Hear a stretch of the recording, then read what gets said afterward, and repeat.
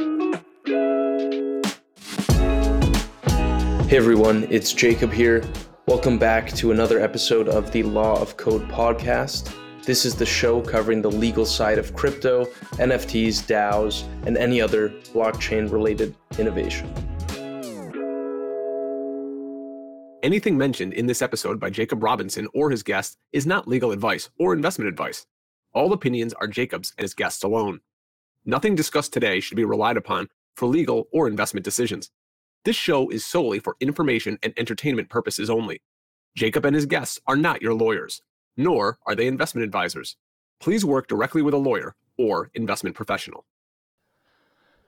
Hello, everyone. Welcome back to the Law of Code podcasts. I'm really excited to share this episode with you. My guest today is Bill Richards. Bill is an attorney and partner at Richards Moskowitz PLC, a boutique Arizona law firm. Bill launched in 2020 along with Karen Moskowitz as a new type of firm focused on carefully training attorneys and staff to focus on the client, learn first about their story, needs, and goals, and then deliver first-rate advocacy. The firm has already doubled in size in the 2 years since it's opened its doors, and I'm looking forward to learning a bit more about how he's done that. We're also lucky to be joined by Gideon Esekhoff, an attorney at Richards and Moskowitz. Gideon represents businesses, government agencies, and individuals and studies the legal and social implications of emerging technologies, including artificial intelligence and blockchain. Bill, Gideon, welcome to the Law of Code podcast. Thanks for joining me today. Well, thank you for having us, Jacob. We're excited to get to talk about what we think are some exciting new emerging issues in the law. We're excited to learn from you a little bit along the way here, too. Yeah, seconded, Jacob. It's great to join you today. I think this will be a fun one. I'm really looking forward to learning about the litigation side because I think corporate lawyers can learn a lot from litigators in that they see what goes wrong on the back end. But let's start where we typically start, which is the Genesis block. Bill, could you explain where you were first introduced to Bitcoin and what you initially thought of this digital asset? Yeah, so let me start by just giving you a little bit of background that I have been involved for virtually my entire career in securities related or investment related litigation. It's been a piece of my portfolio. So when I first heard about Bitcoin or other cryptocurrencies, it really came through popular media. And the first time I ever talked to anyone in person about these issues, it always seemed to be someone who was much younger than me, and especially the folks that we had working at our law firm who were in law school still or had just recently graduated. And they all seemed to have a lot of enthusiasm for it, as did the popular media, of course. Now, based on my history in the investment space, my first thought was, oh no, here we go again. I've seen 3 major economic collapses in my career, and we've been hit particularly hard in Arizona, our home state here. And the root causes of all of those seem to have some real common characteristics. Those common characteristics don't mean that, if they exist in a particular investment scenario or technology or business opportunity, that they're going to result in failure. But they are red flags. They're things you need to think about, and they're cause for caution. I can talk to you a little bit more about what those characteristics are, but just suffice it to say, I see all of them in the cryptocurrency world in particular, but in the larger blockchain space and environment, I see there's a possibility, at least at the front edge of the development of that technology and its use in our economy. Some of those warning signs also exist there. Bill, I'd love to double tap on that just because you pointed to the doorway there. What are those characteristics that you're talking about? Well, let me start with the information gap. There seemed to be, in what I was hearing, a large information gap between people who were promoting the value of cryptocurrency in particular as an investment vehicle or as a business asset for use in transactions. A large information gap between the people promoting that and the people who would ultimately be expected, if the industry were to grow, to be using those sorts of investment vehicles or tools. And in particular, that's because it's a technology-based tool. It's something that the vast majority of us don't really understand in any great detail and feel like we don't have the ability to access or understand very well. And therefore, we have to rely upon the promoters of of either cryptocurrency or blockchain technology, we have to rely upon the promoters and the accuracy of what they're telling us about the advantages and the risks of those type of opportunities. So that's one common characteristic. I can give you a couple of others, one of which is the use of common buzzwords which promoters of sometimes overly risky or novel investment opportunities use, which I saw and I still see creeping into the crypto space quite a bit. Things like transparency, phrases like this is completely verifiable, this is safe, this is open, and it's a term trustless system that basically suggests that, hey, look, we've solved all the problems in every other system out there. Now we trust the technology instead, and the technology will save us from having to trust people or entities, businesses out there. All of which sounds great, and I think all of which is there's legitimacy to all of those claims about these systems, no question. However, when those are used as the common promotional terms, I can guarantee you that they can be abused. They can be used to overpromise things that are not either not deliverable right now or may ultimately in the long run not be deliverable. And that can make things dangerous because with the information gap, now we have reliance upon oftentimes fairly generic promises about what Bitcoin can do for you or other cryptocurrencies can do for you or what blockchain can do for you that are not verifiable, not easily verifiable at all by the consuming public. And therefore, there is an awful lot of reliance placed on the promoters for that. And that, again, can create all kinds of dangers because promoters oftentimes, not always, but oftentimes they have a financial incentive, right? They've got a personal incentive for promoting the good and ignoring the bad, ignoring the risks and not fully evaluating all of that. We can get into that later. Jacob also is one of those dynamics that when it exists in a system, often will result in regulation ultimately.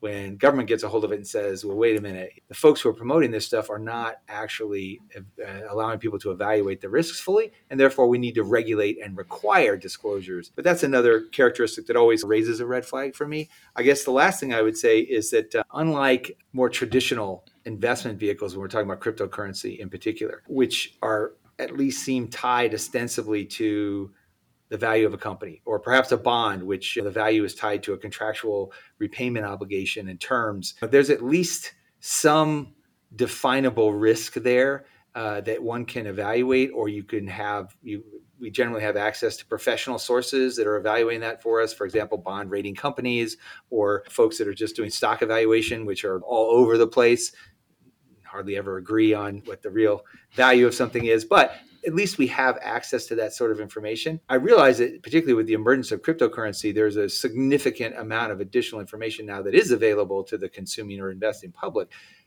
but it's still a bare minimum compared to what is available to more kind of traditional transactions or opportunities.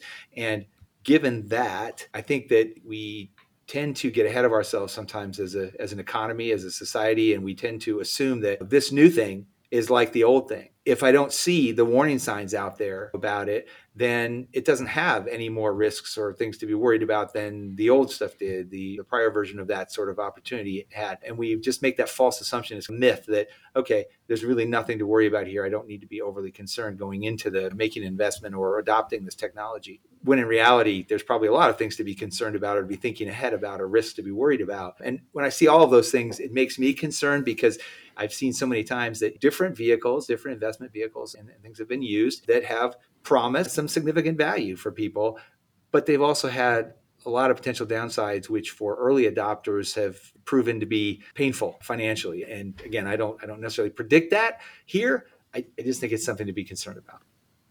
Absolutely. And I think it's so important to think critically about a new technology, especially when one is growing at the rate of Bitcoin, Ethereum, and the whole blockchain space was, especially over the past 2 years. And for you to be able to recognize those red flags, point to information asymmetry, the use of buzzwords, a lack of disclosure, do you think this period is analogous to something you've seen before in history? Why do you think you were able to look at this critically, and where did these red flags come from? So I think you can draw a lot of analogies to things throughout history. In particular, just looking historically in this country, I like to kind of go back to the turn of the last century and look at the emergence of probably one of the most profoundly impacting technologies that we've ever had, which is the automobile. Well, at the outset, I think people saw the obvious advantages of the automobile as a form of transportation, not just of people, but of goods, and the tremendous advantages that sort of automated transportation could provide for the economy in all kinds of different sectors and applications. The problem is that folks didn't understand what the automobile was, how it worked, what its maintenance issues were, what its physical dangers were, didn't understand any of that, and relied upon manufacturers and promoters to promote it into the world. If you look at the history of the development of that industry, I mean, there were hundreds and hundreds of new auto manufacturers that emerged on the scene, all of which claimed to have the new, better device, many of which were very sketchy, or the company simply couldn't deliver as promised. And, it took a while before all that stuff sorted out. And in the meantime, there were a lot of folks, both on the investment side, putting capital into those ventures who just didn't understand enough about them. They understood that, hey, if we get this right, we can make a lot of money and we can provide a lot of value to people. But they didn't know how to evaluate what the risks were of that investment, and they lost on those investments. Similarly, on the consumer side, there were a lot of folks who thought, okay, well, this is the next greatest thing. Everyone's getting an automobile or a truck or a bus for their business. I'm going to get in on that. But again, they had a difficult time evaluating exactly what that meant for them, what the long-term costs were going to be, how successfully it could be integrated. And a lot of people bet on the wrong horse. They bought the wrong stuff. They invested the wrong direction. But if you take that into more recent events, take a look at the securitization of mortgages that brought on the kind of disaster of the Great Recession. I mean, there were elements of that at the beginning that perhaps made a lot of sense financially. There were some financial advantages. There was some risk or spreading of the risk that could be achieved by those sorts of vehicles. However, there was also a lot of room for a lot of junk to be stuffed in there that really had no value to people and sold as something it really wasn't. And again, once that, as I like the term irrational exuberance, Alan Greenspan, I think, coined that phrase, or at least people give him credit for coining that phrase. But I think you can see that in a lot of different emerging technologies and financial structures that we've created over the years, that at first someone figures out that I got something new here and it actually works. But then you get a whole bunch of other people who jump on the train and attempt to replicate that, many of whom really aren't that informed. They're poor replication of the first iteration of that. And you also then invite unscrupulous people into the space who realize that, hey, I can play the game. I can promote something that kind of looks like it may work the same way as someone else's invention, but it really doesn't work that way. And it has all kinds of other risks associated with it that just don't exist in the original idea. And until the economy sorts all that out and we start to balance the information gap back out by unfortunately going through the failures, there's some hard times ahead for some people. And one quote that I really like pertaining to the crypto space is, we tend to overestimate technology in the short run and underestimate it in the long run. And cars are such a great example of that, where people thought they'll be everywhere, but it took time to build the infrastructure, the roads, the highways, suburbia, etc., that would actually make cars a thriving business. Gideon, thank you for being so patient. I'd love to turn it over to you and learn about where you see the value in blockchain and crypto, particularly from the legal side. Yeah, short of the internet being switched off, I don't see a scenario where computers get less useful over time. And a good analogy I've heard is to an elevator. An elevator used to be a device that was manually operated. And I'm sure the first people who got into an elevator and there was nobody there pulling the lever were pretty freaked out. But now we do it, it's commonplace. And I think there's a lot of aspects of not just finance, but social life and culture. Every relationship you can name now takes place on the medium of the internet. His analogy of the elevator, I think, is actually apropos here, because think about your automated elevator here in our building, for example. It's got an inspection certificate in it that shows that it went through careful government regulation it had to meet very specific technological standards for safety. It has to have, I'm sure, all kinds to meet code. It's got to have all kinds of backup systems and braking systems, and it has to be tested. I know they're tested on a regular basis to meet all of the city requirements. So yeah, I think there's an example where, yes, people became more comfortable with it just by interacting with it, but also that technology brought on a lot of regulation to make sure that people would feel comfortable using it. And I know that may sound like a crazy analogy to what we're talking about here, but I'm not sure that it's really that much of a stretch.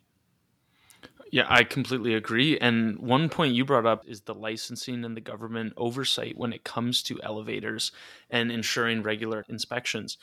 I find it really interesting when you think about the idea of auditing smart contracts and code, where now you're building an exchange, whether it's decentralized or centralized, that's running through these smart contracts, where it could have catastrophic systemic effects on the financial system if something was to happen with regards to liquidity being locked or sent to a wrong address.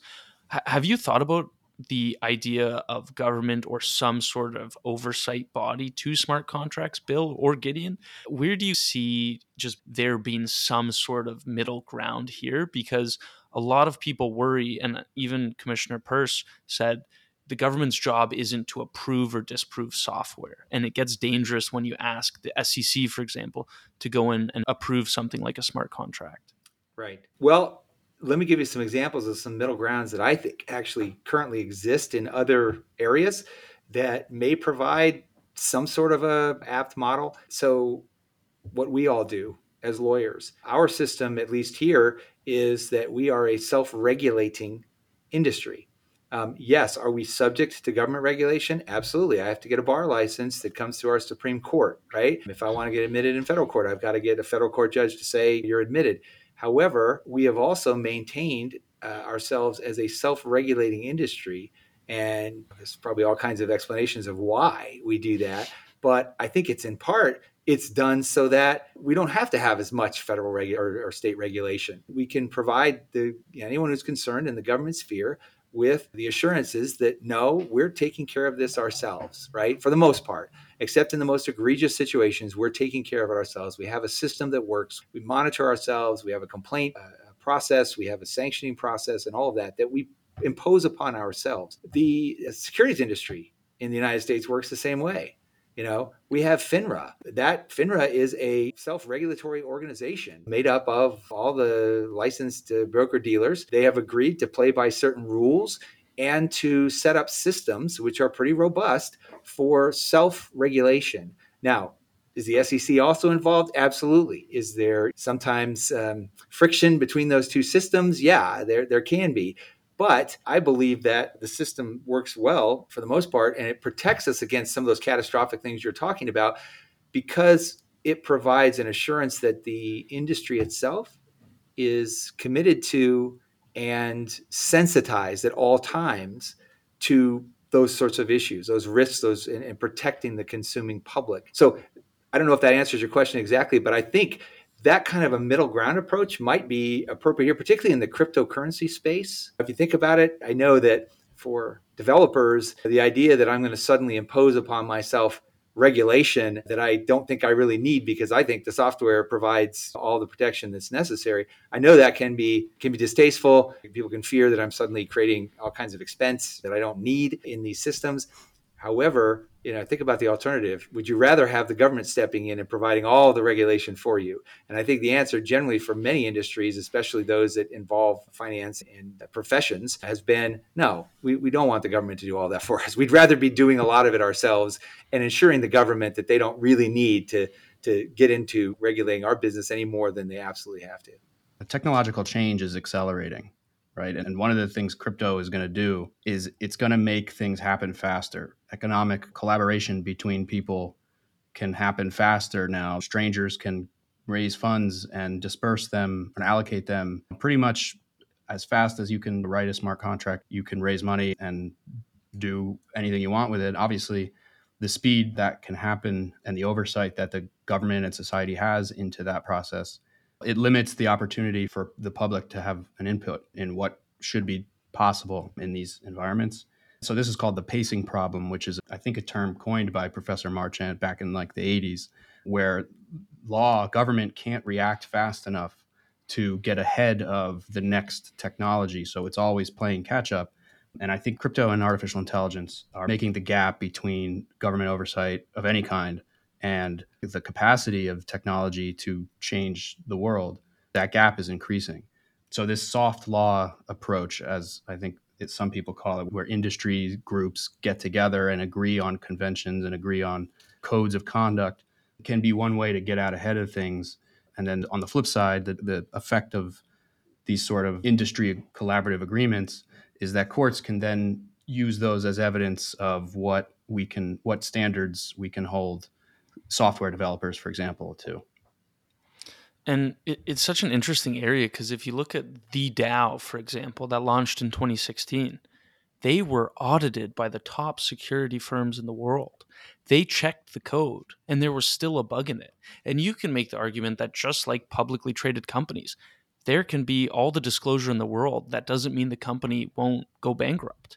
And it's an interesting dilemma because you have this idea of protecting consumers where disclosure is necessary, but it doesn't necessarily mark the long-term sustainability of the entity, where a public company can go bankrupt just like a smart contract can be hacked or fall apart in some way or act in a way that the parties otherwise didn't expect. And if you have the mindset of, well, we can't let there be any particular issues, well, then you're going to stagnate the ability to develop this technology over time. And so I think having a middle ground where, yes, there will be some, for example, lawyers who make mistakes and or maybe don't make mistakes, but intentionally go beyond the ethics or run into problems there. The self-governing allows for there to be some recourse. And I think when it comes to crypto, that's a good middle ground. It'll be interesting to see how that develops. To talk a bit, just because we're on the idea of this collapse and issues can happen, Bill, I'd love to hear when a litigator typically appears when we'd see the collapse of protocols and large sums of money disappear. Could you explain when, like, we've seen the collapse of a few protocols, when would a litigator be involved, and from what aspect would that litigator be involved? So there's a kind of a multi-part answer to that. First of all, as most lawyer answers start, it starts with it depends, right? And partly it depends upon who's impacted. There are a wide variety of risk tolerances out there in any economic community, okay?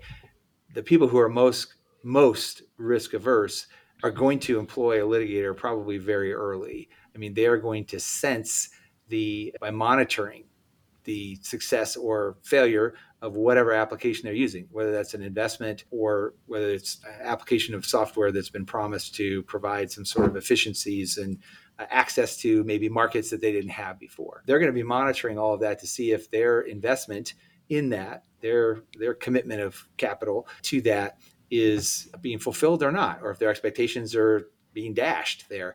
They will get litigators involved very soon. That is not the vast majority of any market. In my experience, it takes serious, widespread problems before the vast majority of folks, particularly in the consumer and the consumer market, start talking to lawyers. And maybe what I'm really referring to there, Jacob, is something different. Maybe it's not that they're not talking to lawyers. It's maybe that lawyers are not listening to them until it becomes a big enough issue.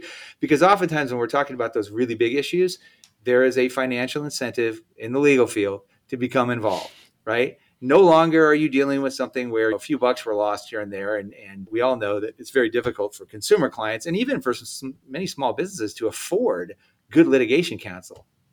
Good litigation counsel is oftentimes waiting in the wings for the cases that will pay on a contingency fee. And those cases usually need to involve something pretty big, pretty dramatic. And so the vast majority of that stuff is going to happen when the collapse gets deeper, right? And it starts affecting a much, much wider spectrum of the community. Finally, there will be eventually at the end of that, the end of any sort of collapse, if it's truly a major market collapse of some kind or failure, there'll be a lot of litigators involved at the very end. But unfortunately, by that time, you get very little out of it because oftentimes the resources that were available to provide relief to people, to protect people, to compensate them for any losses they have, they're all gone. And that's oftentimes where you see government come in. If it's a big enough collapse, then you see government come in with bailout programs and those sorts of things that they put in place to try and at least create some sort of minimal safety net.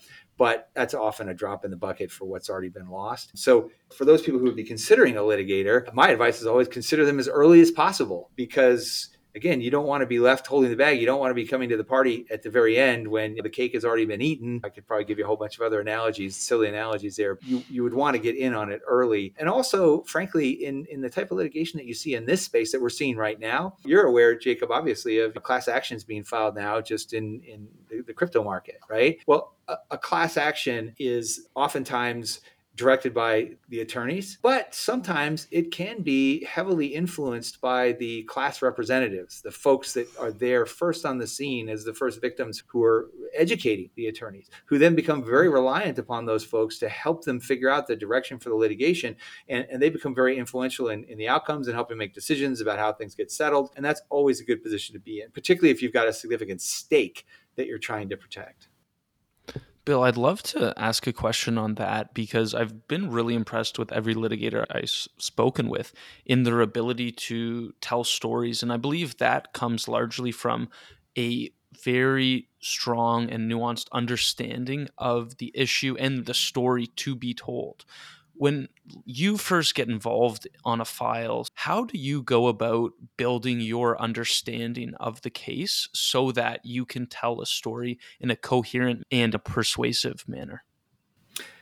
Well, the first thing, Jacob, you have to do is you have to understand all the facts that are available to build that story from.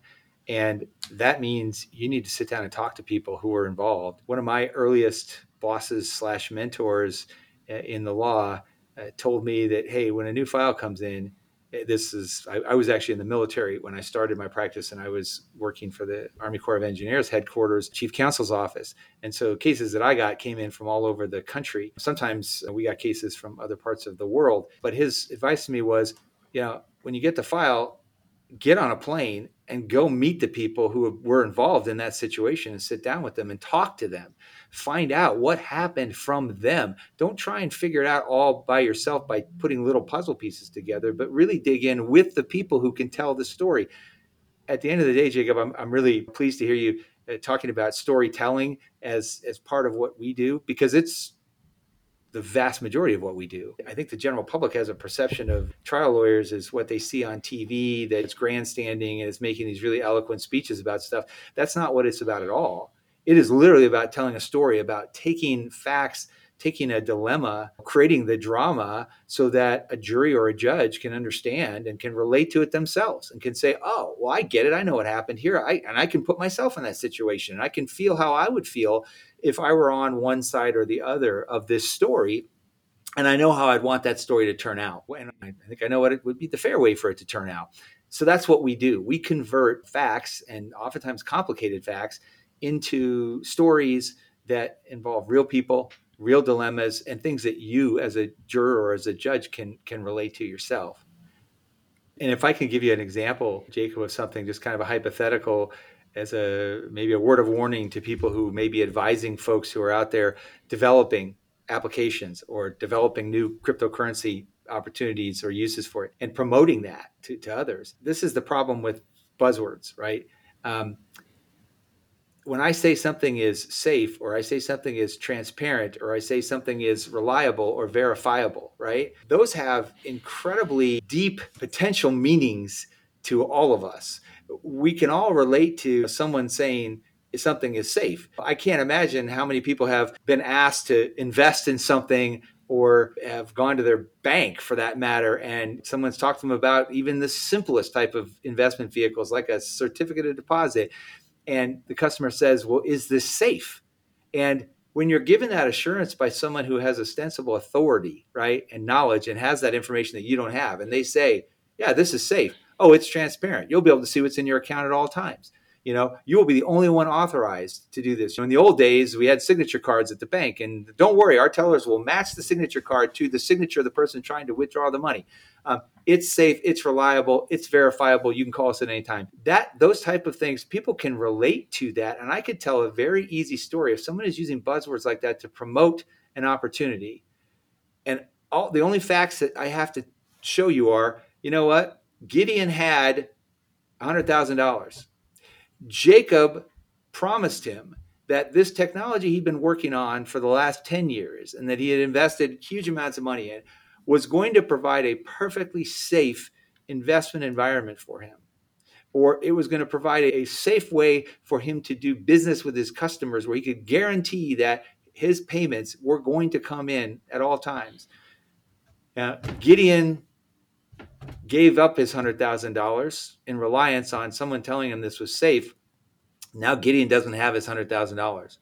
I mean, that's a simple story right there. And when people are using those kind of promotional tactics, they may be fairly accurate or at least reasonably accurate statements, but see how easy it is to tell the story when something goes wrong.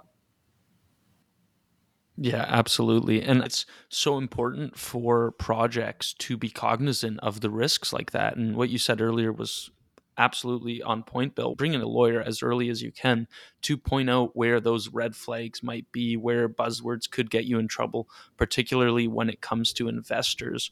On that point, Bill, if you were to teach a course on avoiding crypto litigation 101, what would be some things you'd include in the syllabus? Great question. The most obvious or the most important issue up front would be for people to understand that we have existing systems right now in place that are designed to protect investors and particularly consumers. And you always run the risk that those are going to be used against you. Although I recognize there's a lot of ambiguity right now, a lot of uncertainty about whether, for example, cryptocurrency can constitute a security for purposes of enforcement of securities registration issues and securities fraud laws, those type of things. The reality is that for a regulator, they look like a security. I mean, they really do for a lot of regulators anyway. Now, there are some people that could recognize differences, material differences or nuanced differences, and they may decide that, nah, it really doesn't fit my world. But for a lot of folks out there who may have the power to regulate and enforce things, they very well may come down saying, no, this looks like it was a security to me. And if you didn't have it registered, and if you're not registered and licensed to sell it, you're now under my jurisdiction and I can enforce the laws against you. Or on the civil side, possibly also on the government side, you could have securities fraud implications where you've now opened yourself up to claims that your promotional practices violated the securities fraud laws. And that can have very serious implications. It can have criminal implications in some ways. It can also have very large civil implications. So understanding where you'd be crossing those lines, I think would be the most important thing for people to learn in a class, because those systems already exist. I think the second level, and maybe I'll kind of end this here because it would be a really long class to get into all of this, but the second level would be understanding how other facets of the law that currently exist could be applied against you, even though they've never been applied to your industry or your space or your product before. And that would include things like the tort law. Contract law is an obvious one, right? Because contracts can be created very easily as well. In most states in the US, we recognize verbal contracts, and not everything has to be in writing. And anyone who's litigated over a verbal contract knows how sticky those cases are. And when you have two people who are it's just a he said, she said environment, it can be costly and difficult to extract yourself from. Those could apply in these environments very easily. But the tort law also, just general common law fraud or statutory fraud that some states have. You've got conversion issues where you take someone's property and someone's put their property into your system, right? Subjected their property to your protocols, to your software. Now that property is gone, or it went to someone they didn't intend it to go to, or somehow their expectations were not fulfilled and that property is gone. Well, you've got conversion claims that can be brought there. So there's a lot of other facets of the law that may be applied, and there are going to be creative attorneys out there who are looking for ways to apply that. When a client shows up and says, hey, I thought I had this relationship, I thought I had these promises, I used to have these assets, I now no longer have what I thought I had, or I've been harmed because I thought I was going to get this wonderful outcome and I didn't get it. There are going to be attorneys like me who are going to say, well, I don't want to be too creative. I'm just going to go look at the old books, dust off the old books and say, well, what theories do we have out there that we could use? And there are plenty of them. I think I would add to that also the there's this meme out there with people creating crypto projects that they're doing this outside the reach of the law, that because this is a new space and it's between different jurisdictions and there might be the shield of anonymity, that the courts can't do anything about it, that they're impervious to lawsuits. But that's just not true. And I think I would also want people to understand just what exactly happens when a lawsuit arises. The process of discovery and information forcing, where, to put it this way, what happens on Discord does not stay on Discord. So there's all these people. Another thing that I think what Bill was saying a minute ago is that judges, like, the job of lawyers is to convince the judge that the law should be what favors our client, right? And judges aren't looking at this as a new technology that they need to design a whole new regime for. They're looking for the simplest way to fit this new set of facts into the existing hierarchy and move on to the next case, right? Into the existing framework, I should say, right? So they have this sort of system of law that they can fit different factual scenarios into, and that's how they do it. They're not going to concoct a new regulatory regime from the bench for your client. They're going to take your story and say, what does this sound like that I already know? And then they're going to do that with it. So that's where you want a litigator who is fluent in the technology and the architecture of the software, but also so they know why it's new and what to compare it to, what analogies to draw. But in the end, as my favorite line from any movie goes, it's not what you know, it's what you can prove that matters in the end.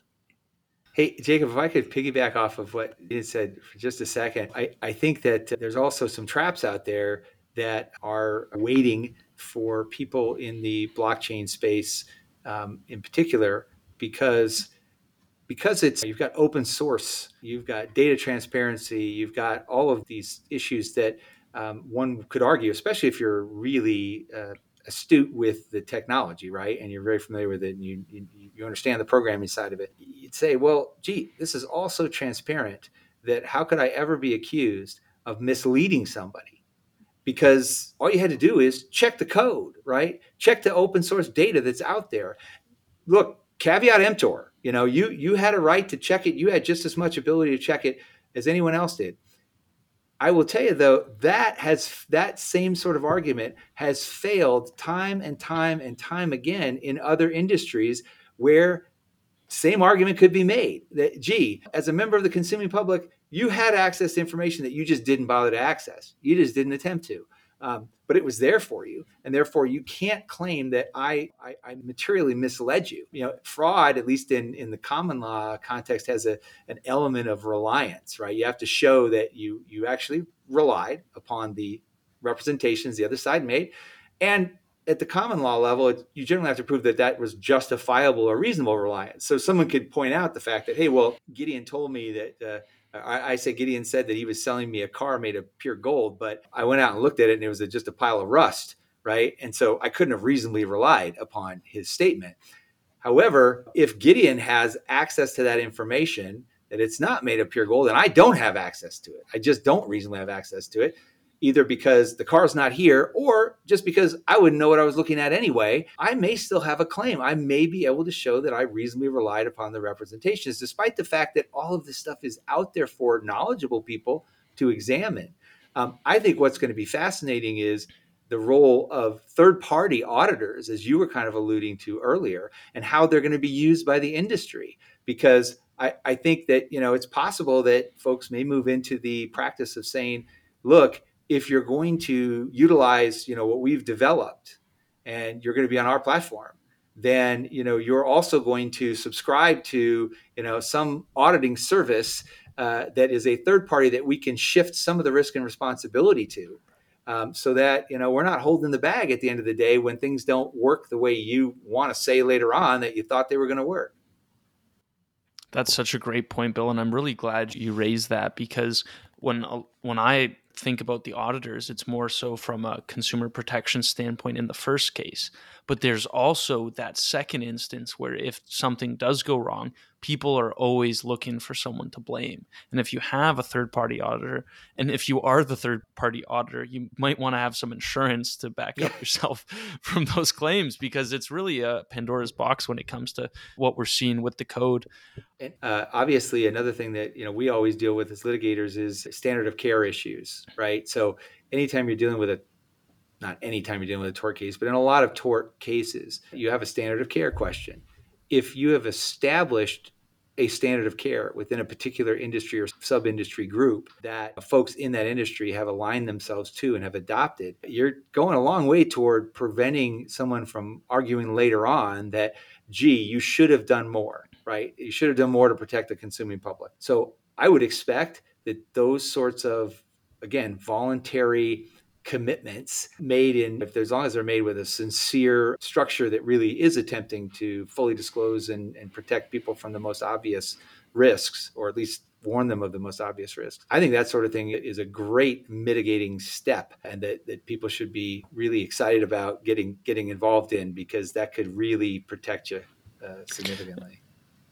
Yeah, so I did see a couple stories recently about some of these platforms that have collapsed. Lido Finance apparently represents that it has purchased insurance, or it has insurance through a company called Unslashed. I don't know anything about them. I do know that this issue presents a whole new slew. I used to be an insurance claim adjuster before law school, and the interpretation of insurance contracts, when you start, I call it this gap between the prose and the programming, where you have some of the terms of an agreement are in prose and some of them are in programming. There is a whole untouched, really, landscape of legal issues, contract issues, torts issues in that space. Insurance, though, is one of the more interesting areas of crypto, in my opinion.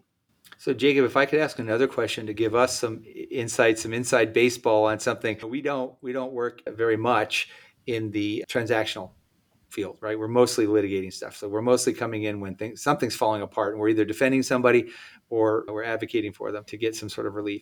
Well, on the transactional side of things, I am curious, what type of collaboration are you seeing between lawyers and programmers?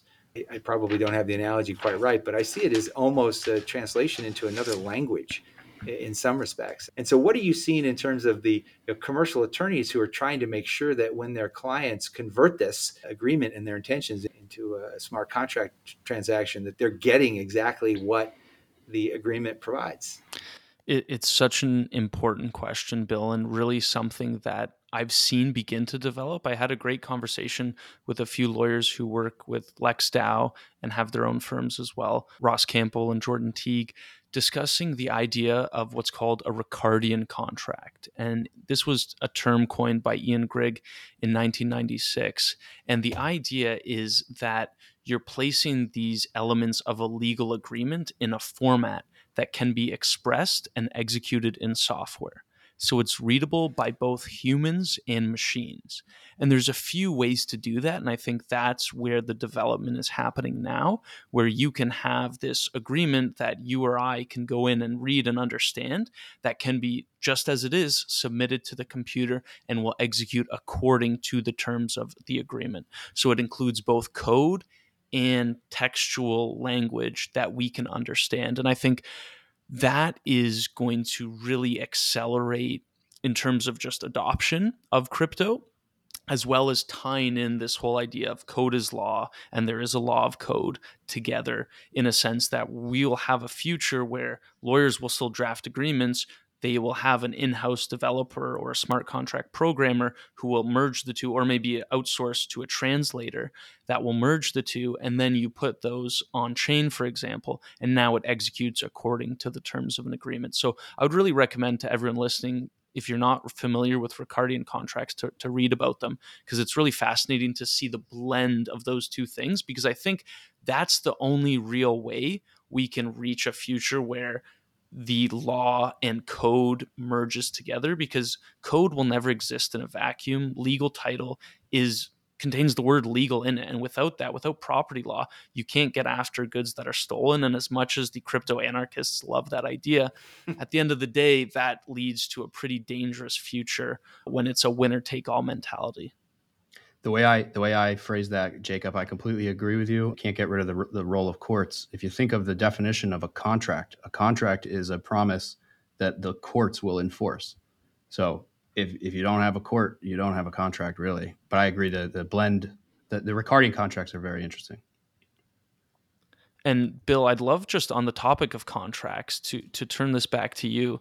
What can commercial lawyers learn from litigators? If you were to explain or sit down with a bunch of commercial drafters, what would be some things you would point out that you've learned that maybe are often missed by drafters of commercial agreements? Yeah. So most fundamentally, Jacob, and I take this from my own experience because obviously we do some transactional work and we're doing transactional work all the time in the sense of sophisticated settlement agreements, right? And what you find over and over again in that environment is that you reach points of dispute where the two sides cannot quite agree on exactly how a particular contingency is to be handled. All right. And when you really put the two sides up against each other, head to head, you don't have agreement exactly on that. But you have significant desire to nevertheless consummate the contract.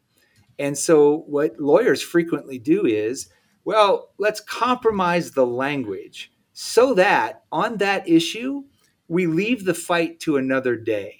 And the language is going to be on my end, I can tell my client, don't worry, you got a risk that a judge reads this differently. However, I think this language allows you to argue that the intent of the contract was what you want it to be. And the other attorney is doing the same dance and exercise on their side, right? And we know this happens all the time in commercial contracting. There are just certain points where people decide, I want to do the deal. That particular issue, I don't think is going to happen. Both sides don't think it's very likely, but if in the event it does happen, I want to have the door open for me to make my argument, but I'm willing to accept ambiguity in the contract.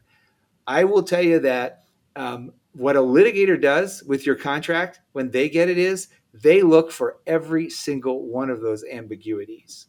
And they attempt to use those as the entry point for either their argument about your breach, your client's breach, or for a defense point, right? And that's what we look at first. So I recognize there's a practical problem there because you want your client to get to the finish line. The client wants to get to the finish line, and I think ethically, as long as you're advising them that, hey, this gets you to the finish line, but it could be very ambiguous at the end. You've got a risk here. And as long as you properly advise them on all of that, you're not doing anything wrong as a lawyer. However, I will warn you that every time you make that sort of a compromise and you facilitate that, you're opening up an issue for me to try and exploit if in fact that contingency comes to pass. And I just think that oftentimes folks on the transactional side don't anticipate that very well. I mean, they think that, well, I'm leaving enough there that with a good lawyer on my client's side, they can argue that really effectively. Well, I think particularly from a defense standpoint, ambiguity is a horrible thing. If you think you're going to be the one defending on that issue because there's a lot of downside to you if that contract isn't interpreted your way, I would be very, very careful about allowing that sort of ambiguity to creep into a contract. Thanks, Bill. One thing you alluded to was you can see where sometimes there might feel like there's a short-term benefit. There's a short-term gain to saying, you know what, let's just leave it. We'll deal with this another day. Let's get it done. We'll kick the can down the road. What popped to mind to me is that ever a good idea? Or is it worth saying, look, let's just sort this out now. It might be a little more painful, but it's worth doing in case things go south in the long run? That's a really tough question, Jacob, because I can think of an endless variety of situations where the risk assessment would be, hey, our risk is very, very small here. And perhaps the benefits of the transaction or the relationship or getting that consummated far outweigh those risks. And that's a business decision. At the end of the day, that's just a pure business decision.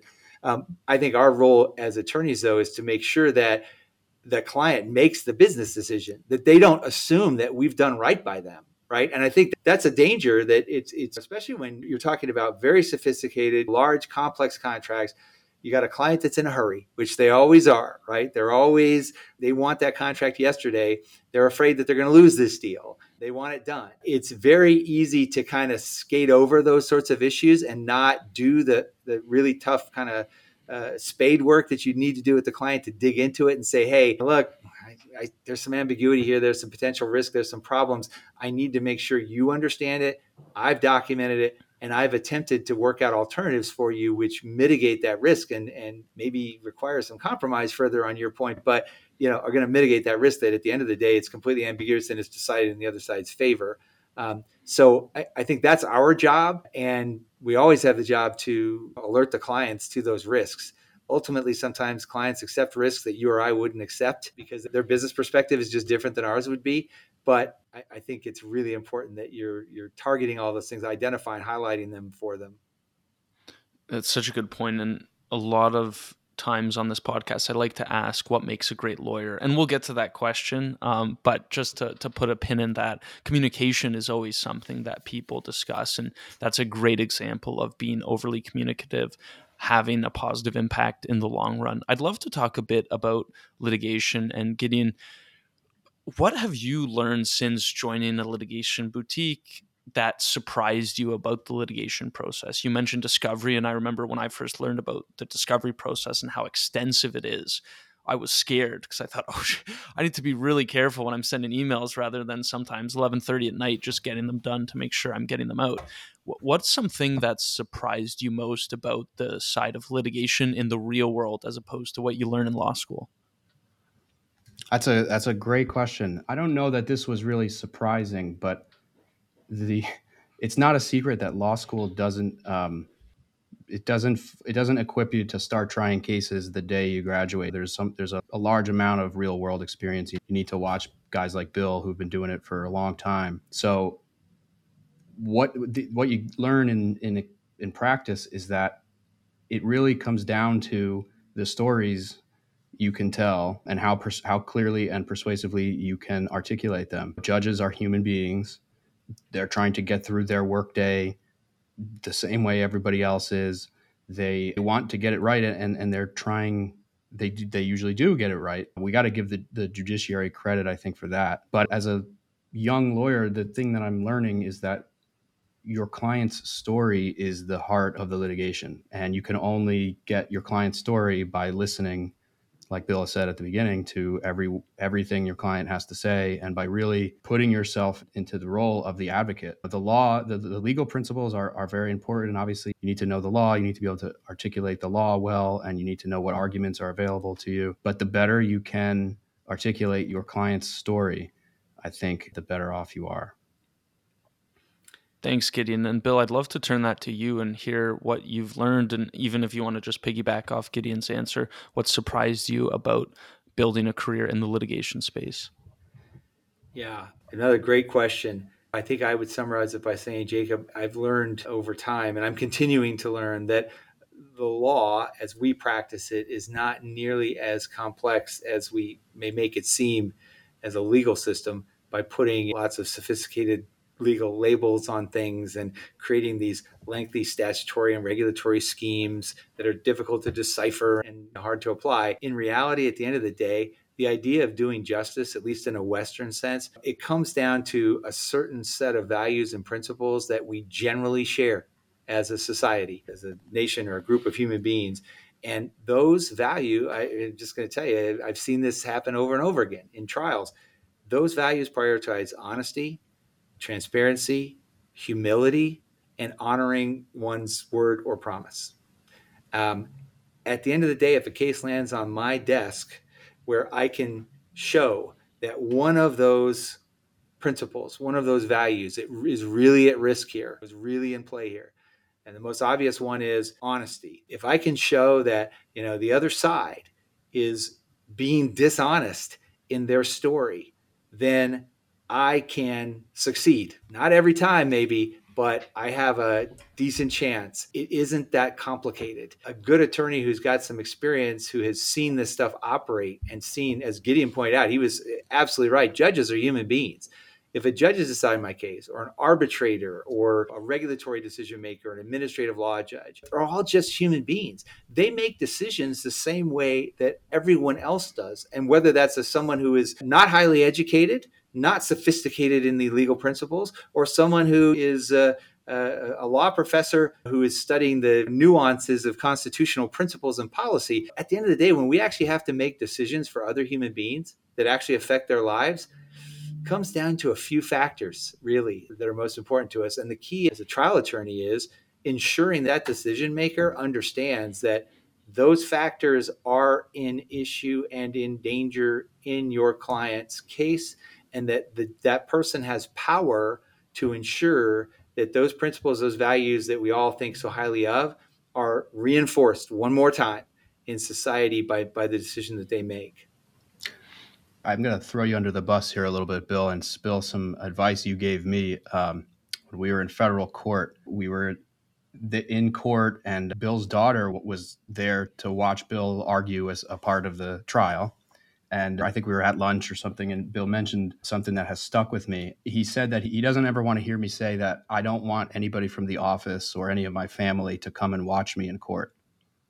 And I've been thinking about that ever since he said it. And I think the reason is that it's authenticity. I mean, Bill is Bill in the courtroom and out of the courtroom, and the authenticity, I think, is surprising. In law school, you're taught to be buttoned up, and it's actually something that Jason Gottlieb said on your podcast, Jacob. You can be yourself as a lawyer, it turns out, and clients like that, judges and juries appreciate it. You don't have to pretend to be anything else. I had one caveat to that. I agree. You can totally be yourself unless you're a jerk. If that's your natural state, then you're not going to do very well. But otherwise, absolutely, you can and should be yourself.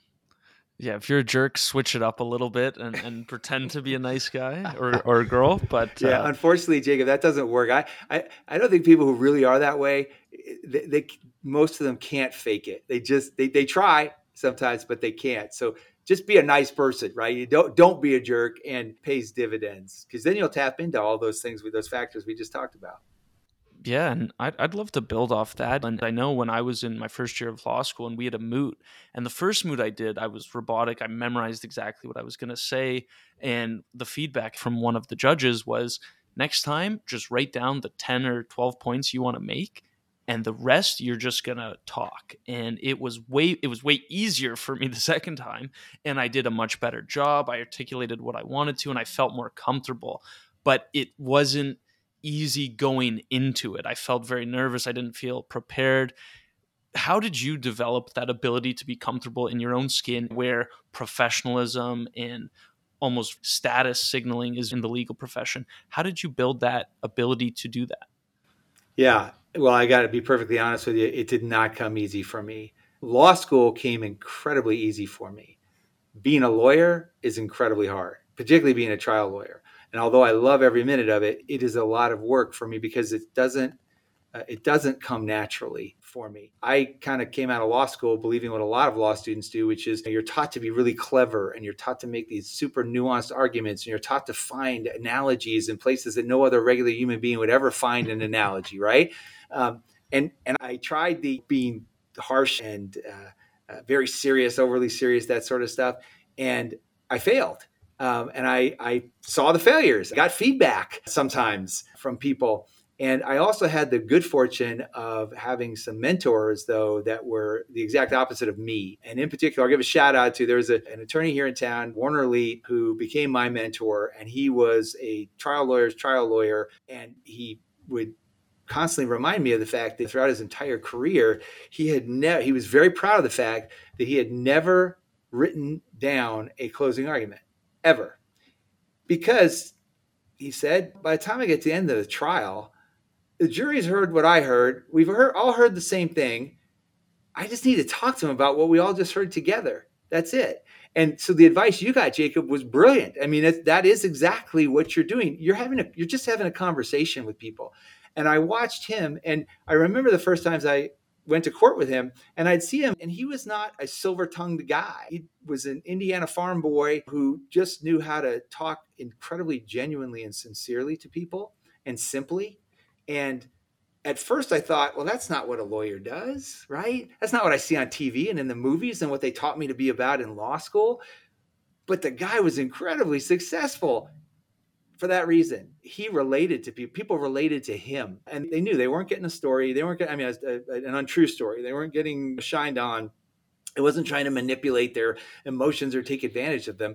He was just trying to connect with them as other human beings. And I've had to learn that consciously to apply it. Now, I think I've done okay in learning that lesson, but it's a lesson that someone like me I had to really think hard about it. And I have to think about it every day about how do I make sure that I'm just being genuine. I will give you one little secret, Jacob, that so you introduced me as an endurance runner, and I do run a lot. I run for hours at a time sometimes. And I think about my cases always when I'm running. I can't help it. And oftentimes I will come up with arguments I'm going to make, either an opening statement or a closing argument or argument I'm going to make to the court.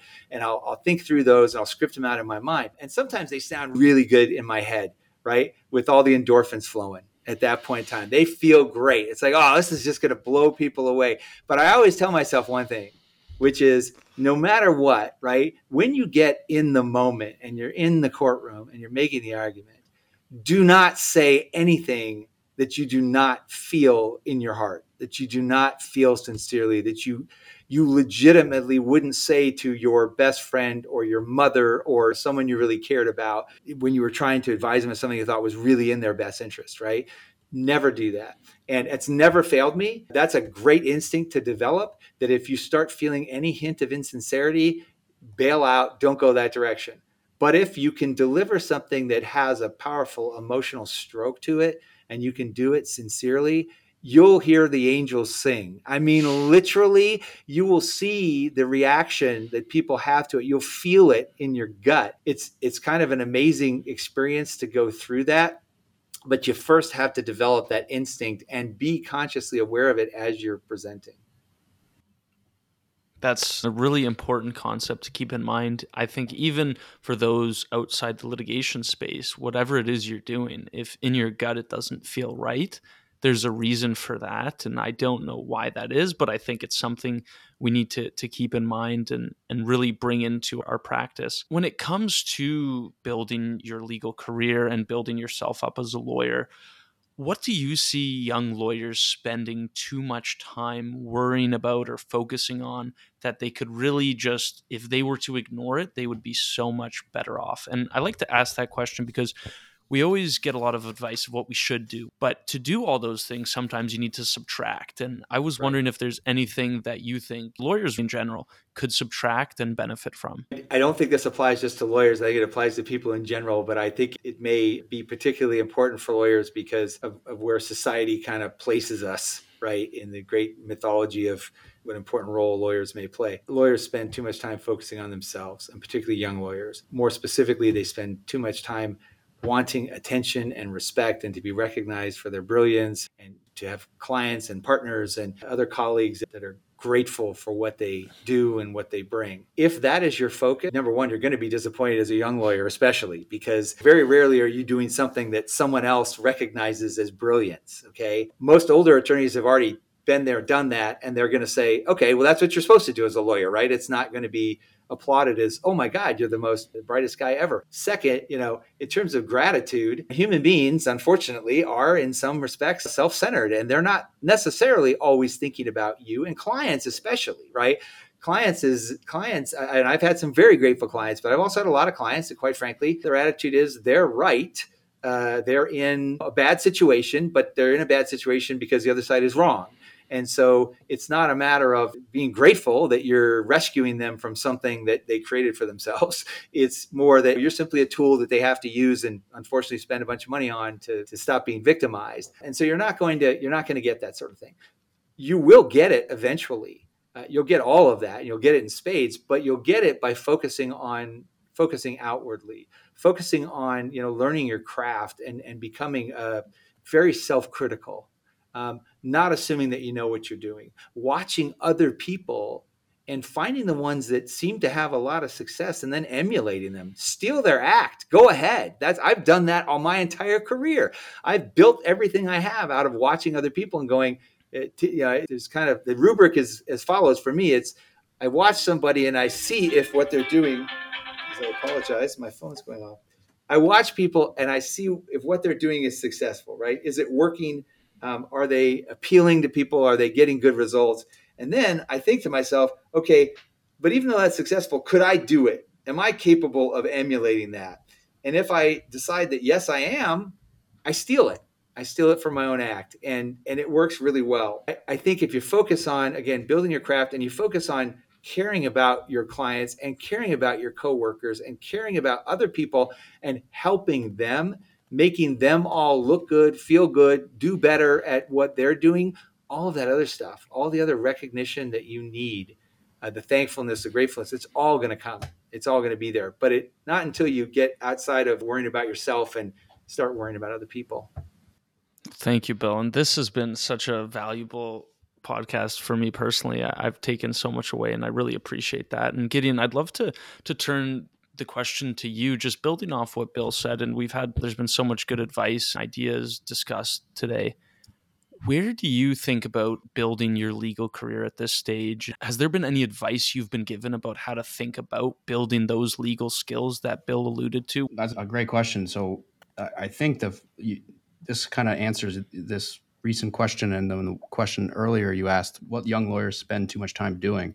I think young lawyers and law students should spend more time hanging out with and interacting with non-lawyers. Have a tendency to be very insular. If you ever been to a party with law school students and their spouses, you'll see the spouses sitting in the corner and the lawyer and the future lawyers or current lawyers amongst themselves arguing about some doctrine or whatever. I think the job is to communicate with the public. Essentially, our job is to interact with the jury and present our version of the facts and the law in a way that appeals to them. And that makes it sound kind of transactional. You should hang out with other kinds of other people in other aspects of life.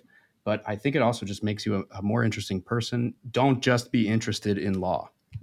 Essentially, I don't think anybody is really just interested in law, and people who say they are, they're not. I think you have to be interested in a broad range of things. As far as advice I've gotten that helps me think about how to steer my career and my skills, Bill basically just laid it out for you. It's the job is about the client, and the measure of my success in the job is the measure of the outcome for the client, and that's all I really think about. The other thing is, I think there's a tendency coming out of law school to want to show everybody how good you are at issue spotting. Like you're taught in law school, name every single legal problem you can think of on this piece of paper. But in a law firm, nobody cares how many legal issues you can think of. The job is not to identify fires. The job is to figure out how to put them out. So that's where you want to focus. And it's a much harder and it's a more laborious effort to identify the problems and then the solutions, but that's where you got to focus. Hey, Jacob, can I ask you a question? You get to talk to all kinds of cool people and people that are way, way smarter than me. So I'd really like to hear, what's the best piece of advice that you have picked up from these interviews that you have then integrated into your life and practice? That's a great question, Bill. And it's hard to compare them because I find every piece of advice is unique and most of them are applicable in different situations. So as any lawyer, it depends. But one that stands out to me is one that was said by a couple guests, but particularly Preston Byrne mentioned it in one of the episodes, where he said, when you're a young lawyer, and really at every stage in your career, there's a different set of skills you need to learn. When you're a young lawyer, you don't need to be the strategy person. You don't need to be the big picture person. You have a chance to build these foundational skills, such as writing concisely, that include really making sure your attention to detail is second to none. You don't make mistakes, essentially. And taking pride in the work you do and seeing that it might not feel like valuable work because you're not giving an hour-long presentation in front of a jury on the particular issues. But what you're doing is you're building that bedrock and that foundation that those other lawyers and those other individuals have already done. But it takes a tremendous amount of work to get to that point. And when I was going through articling, there were times where that was probably my mistake, was I was focusing too much on how mundane the work I'm doing is and how really easy it felt and simple. And I went to school for 3 years for this. I could have done this 10 years ago when I was 12. Well, I'm a bit older than that now, but you get my point. And so to me, that's something that really stuck with me, is how you do anything is how you do everything. And if you're going to do a small task that might seem almost beneath you, you're going to do it to the best of your abilities, and then you can A, sleep at night, but B, you're going to build off that, and that'll have a compounding effect through the rest of your life. And so to me, it's building that into everything I do. If I'm going to do something, how can I do it to the best of my abilities, with the caveat that sometimes you have to sacrifice the quality just to get it done, and there's some things the quality doesn't matter, and you have to be able to pick those out. But to me, the biggest thing is really just bringing quality into everything you do to build that foundation. And then, Bill, I'd love to turn it back to you. You've spoken about a few things you've learned, but is there any piece of advice outside of your legal career that you were given early on that shaped who you've become? Man, I have to throw it back to, again, the same mentor I already mentioned to you, who very early told me that you only have one thing, and it's your reputation. And that's your asset. Guard it. That's the most important thing you can protect, because it's really all you have. And I think that can be applicable in so many different circumstances all day long. Jacob, I don't know about you, but the one thing that I was shocked at becoming a lawyer was how infrequently I used what I learned in most classes, but how frequently I used what I learned in my ethics course. We are confronted all of the time with ethics issues. We hit that fork in the road, like sometimes multiple times a day, where you go, okay, I could go this direction or I could go this direction. What do I do? I have a potential conflict here. I could decide that conflict is not a problem. I could decide it is an issue. I could raise it with the client. I could not raise it with the client.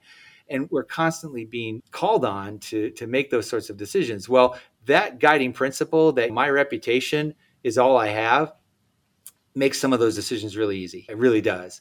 And those are tough decisions sometimes. But if you're guided by that sort of single principle, I don't think you're going to go wrong. I think you're almost always going to make the exact right decision. And you're going to know when you don't know the answer and you need to consult with someone else. You're also going to figure that part out, because you're not going to feel like I'm protecting my reputation here. I'm just not confident yet, so I need to go check that.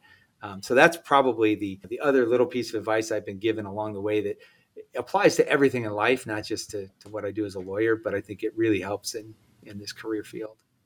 Oh, and it ties in perfectly to what you mentioned before about the values with honesty, transparency, doing the right thing. Reputation is built off of those foundations. And one thing that just came to mind to me was, I don't know if either of you have seen the show Narcos about Pablo Escobar. And my biggest takeaway from that was, here's a guy who at one point was arguably one of the wealthiest people in the world, and his life was looking over his shoulder. There is no benefit to doing the wrong thing, because number one, you'll know in your gut, and number two, you'll have to be worried for the rest of your life, where, say, you're not paying your taxes. Every year it's, am I going to get caught? Am I going to get caught?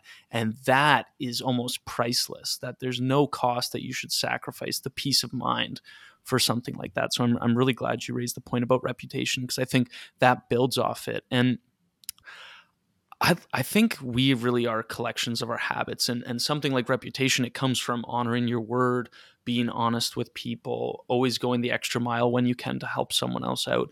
But are there any habits that you consciously brought into your career, Bill, that have helped you be successful over a long period of time, or some things that you wanted to bring in but are difficult and you're doing your best to bring in? I think the one habit that I will always be trying to develop, Jacob, that I have not gotten there yet, and someday, maybe 10 years from now, I'll be able to say that I've mastered this. It's exactly what I was alluding to before, I was talking about before, which is getting to know every possible fact that I can about the things that I'm working on as early as possible. I can tell you, I can't tell you how many times I've been preparing for a trial or a major hearing or an oral argument in appellate court, and I'm looking over the record and I suddenly see something that just smacks me upside the head and says, oh, geez, that's a really important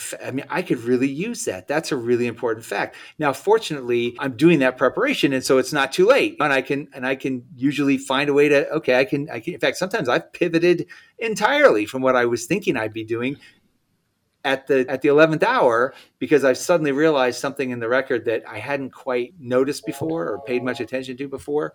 And so I think that's the habit that I would like to develop better, is never allow myself to not exhaust all of the facts that I can gather early. I don't, just because of, number one, lack of self-discipline, but also I allow too many things to get on the plate.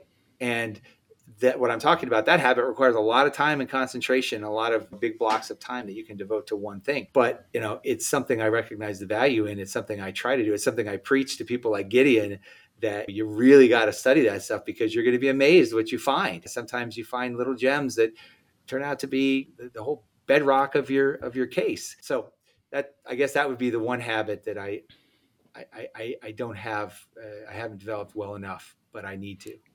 It's such a good reminder, because I think when you leave law school, you have all the facts of the case that were in the case you were given for the case study for the exam, for example. And so your whole idea is building out the research. It's exhausting the research. And I think many times when you're doing your litigation work, you say, okay, these are the facts. I heard them once. That's it.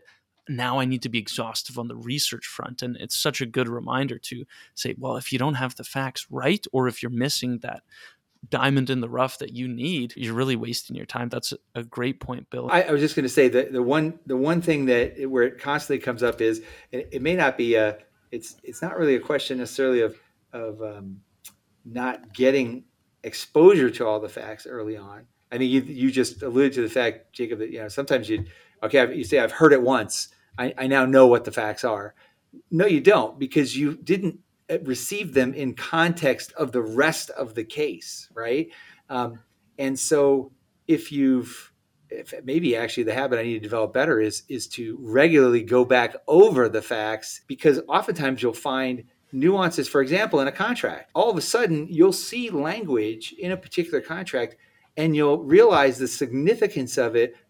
You wouldn't have realized it when you first read the contract, but now that you've deposed one of the parties who negotiated that contract, and you've heard them talk about what their expectations were and what their requirements were and what their objectives were, now all of a sudden you've picked up things where you say, oh, wait a minute, you know what? This language is completely inconsistent with the story that this person's trying to tell. Completely inconsistent with it. Yeah, that's where I think that you have to develop a real discipline to re-engaging yourself with the facts and the documents and the records as you go through the process. It'll bring complete new meaning sometimes to old facts that you thought you heard once, but you didn't hear them the right way. Yeah, and I think we often have a tendency to think of it as a checkbox, right? Okay, know the facts, next, on to the next one. And then you want to just keep going, but sometimes you have to go back. And I find with writing, the biggest benefit is printing it out, rereading it multiple times, because that is when you notice the small things that you might have skimmed over before. Right. And facts of a case are very similar in that respect. Gideon, to turn the habits question to you, and I'm fascinated by habits, because I think if we can instill regular routines into our career, we're going to be better off in the long run, regardless of how each day particularly goes. Like one day you might miss it, one day you might not. Are there habits that you've seen Bill or you've seen other lawyers build into their practice that they might not even be cognizant of, because it's just the routine, it's what they do, that you've really seen and want to build because you see the value in them? Off the top of my head, I can think of a few. I don't know if this is necessarily a habit in the sense you mean, but Bill is very good at, well, he's an exceptional listener, right? So when he's talking to a client, I can just tell he's in the moment talking to the client, and that's what he's doing. And he's making it very clear how seriously he takes whatever the client or whoever he's talking to, how seriously he takes them and what they have to say. And we deal with a lot of cases. There's a lot of complex and high dollar disputes going on, but every single client gets from Bill this same serious focus and attention. So that's one habit. As far as myself, I try to make a daily habit of meditation. And the reason is that it gives you the ability to notice your own ego. I'm naturally trying to learn from everybody I meet at all times, from the security guy downstairs to the staff in the office to the associates. Everybody I meet, I feel like I can learn something from. And what meditation gives you is the ability to just take your ego out of it and say, I'm probably wrong. If you go into every interaction thinking there's a chance I'm probably wrong here, you can be more self-critical. And the habit of meditation really gives you this calmness in the face of somebody disagreeing with you or trying to teach you something. So I accept all incoming knowledge from all sources. And I can verify that that's absolutely true. He does actually, and it's palpable. You can see it. Jacob, Gideon raised a point that I would just like to reiterate that I replace one of my earlier answers with. I don't know which one, but the best trial lawyers I've learned over time, the best trial lawyers are the best listeners. Okay. And this is just a little piece of advice for people out there who are looking for a trial lawyer, right? If someone is in need of somebody, or maybe they're an in-house attorney who has to hire outside counsel, the first time you meet with any litigator, and by the way, we don't call ourselves litigators, we call ourselves trial attorneys because that's ultimately what we do and what we enjoy. And litigation to me has a context of make work, that I'm doing a bunch of stuff that, yeah, I get to bill you for, but it really doesn't have, it's not goal oriented always. And we're goal oriented. But if you're meeting with somebody for the first time who purports to be a trial attorney, if they dominate the conversation, like we're dominating this conversation, just turn away. That's not what you want. You want somebody, especially if it's somebody who is new to you, new to your problem, you want someone who's asking questions and listening. That makes all the difference in the world. Someone who thinks that they have the answers already, that they can figure out how to handle your problem without knowing every last detail you want to tell them that you think is important, not likely to be the best trial attorney. You want to measure somebody by how carefully they are listening to what you have to say.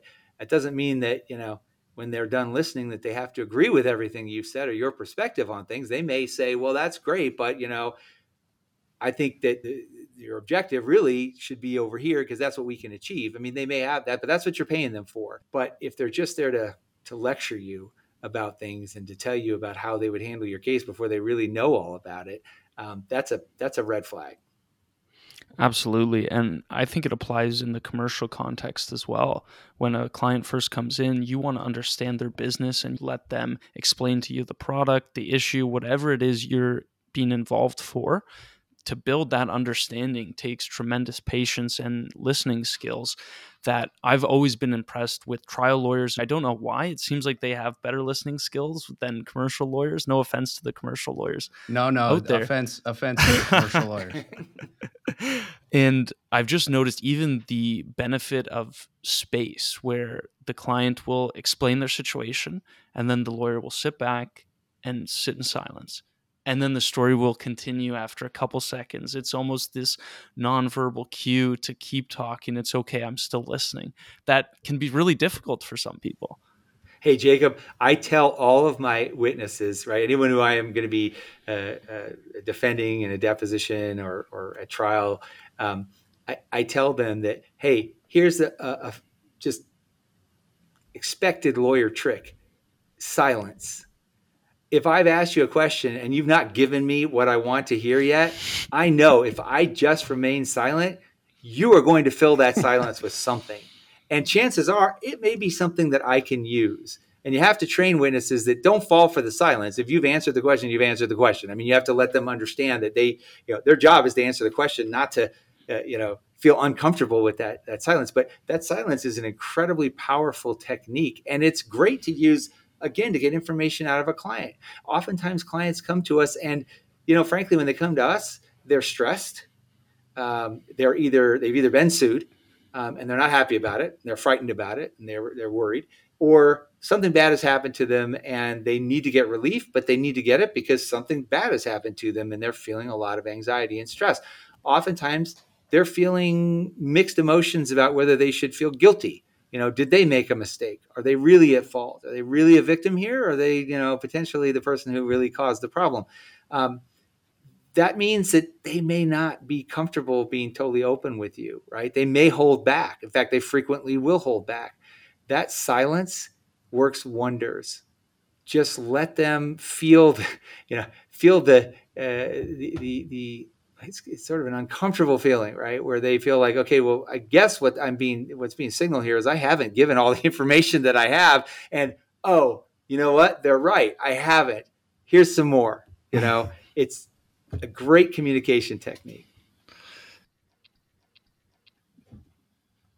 I was going to try it there for a second. See how long I could go. You're not going to get me on it, Jacob. I thought I'd try it, but I have to say, starting this podcast and having people like you, Bill, and Gideon join makes me really grateful, because I'm not sure without the podcast if we'd even be having this conversation. And I personally took away a tremendous amount, and really am grateful for both of you for taking the time to speak with me. It was a lot of fun. Thank you both so much for being so generous with your time and for a great conversation.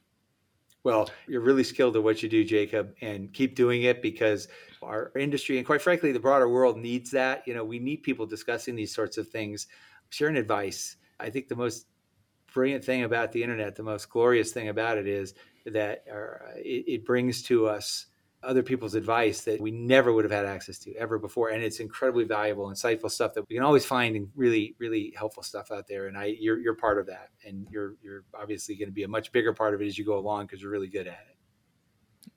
Likewise, Jacob, it was really a pleasure to be here. And I've been a big fan of yours since the beginning. So it's an honor to be here in a long line of really interesting and talented and successful guests. So thank you for having us. My pleasure, and hopefully we'll do a part 2 sometime. If I'm ever in Arizona, we'll have to grab lunch or dinner. I'll probably come when it's a Canadian winter, and then I get the better weather down where you guys are. But yeah, thanks again. Really appreciate this. For anyone who's listening and wants to maybe ask some follow-up questions or just wants to say hello, where would the best place to reach both of you? And maybe Bill, you can start, and then Gideon, you can share. Sure. First of all, you can always just call the office. It's Richards and Moskowitz. We're in Phoenix. We have a decent web presence, so you can find our webpage there if you want to learn more about us, or you can check out. I think we have a lot of more recent LinkedIn activity that Gideon is responsible for, where we will post items of interest and things that are happening with the firm. But you can also just give us a call at 602-595-7800 is our phone number. That's also on the website, and you can also email us through the website as well. And we do have one thing that we do, Jacob, is we have a pretty immediate response from at least a staff member. They're always monitoring incoming traffic. We do get a lot, but we kind of have a rule that someone will be in touch with you very, very shortly to follow up one way or the other. Yeah, all the same ways you can reach me. Oh, sorry, Jacob. You can reach me at the same places, and also on Twitter. And we'll link everything in the show notes below, the website for Richards Moskowitz, as well as Gideon's Twitter, and everything we discussed today. Thank you both so much. Is there anything you'd want to add? Oh, Jacob, I have learned, and I've told all the attorneys that work for us that, one of the most valuable things that I think a lot of attorneys don't take advantage of is networking with other smart attorneys. I have found that the legal community, particularly where we live, is incredibly open to basically just brainstorming about stuff. And so I know a lot of great attorneys out there that I just call to get their ideas when I'm stumped with something or I'm encountering something new. Or if I've tried and failed with one of my standard shtick is not working, I'll tap their brain and get their ideas. I encourage people to do that with us. I know sometimes other attorneys are afraid that, well, I'm calling someone who's really busy and their time is money and all of that. No, I believe that we owe each other that sort of feedback. And so if you want to call and get an hour of my time to talk over an issue, as long as I don't have a conflict of some kind that would prevent me from talking to you about it, I'm more than willing to, share thoughts, ideas, ask a lot of questions, probably. I think that's a really valuable thing that we attorneys do for each other. And it's part of our kind of improving our the quality of service that we provide to our client communities that I think we just all owe each other, and more than happy to field questions from practitioners for a little free input at any point. Thank you, Bill. That's really kind of you. And I think it's a win-win for everyone involved when attorneys discuss, especially crypto-related issues, that we're going to see regulation on the horizon. And if we can come up with coherent answers, coherent solutions, and present them in a coherent manner, it'll be a benefit for the industry at large and for the world at large as well. So thank you both for taking the time. Really enjoyed this conversation.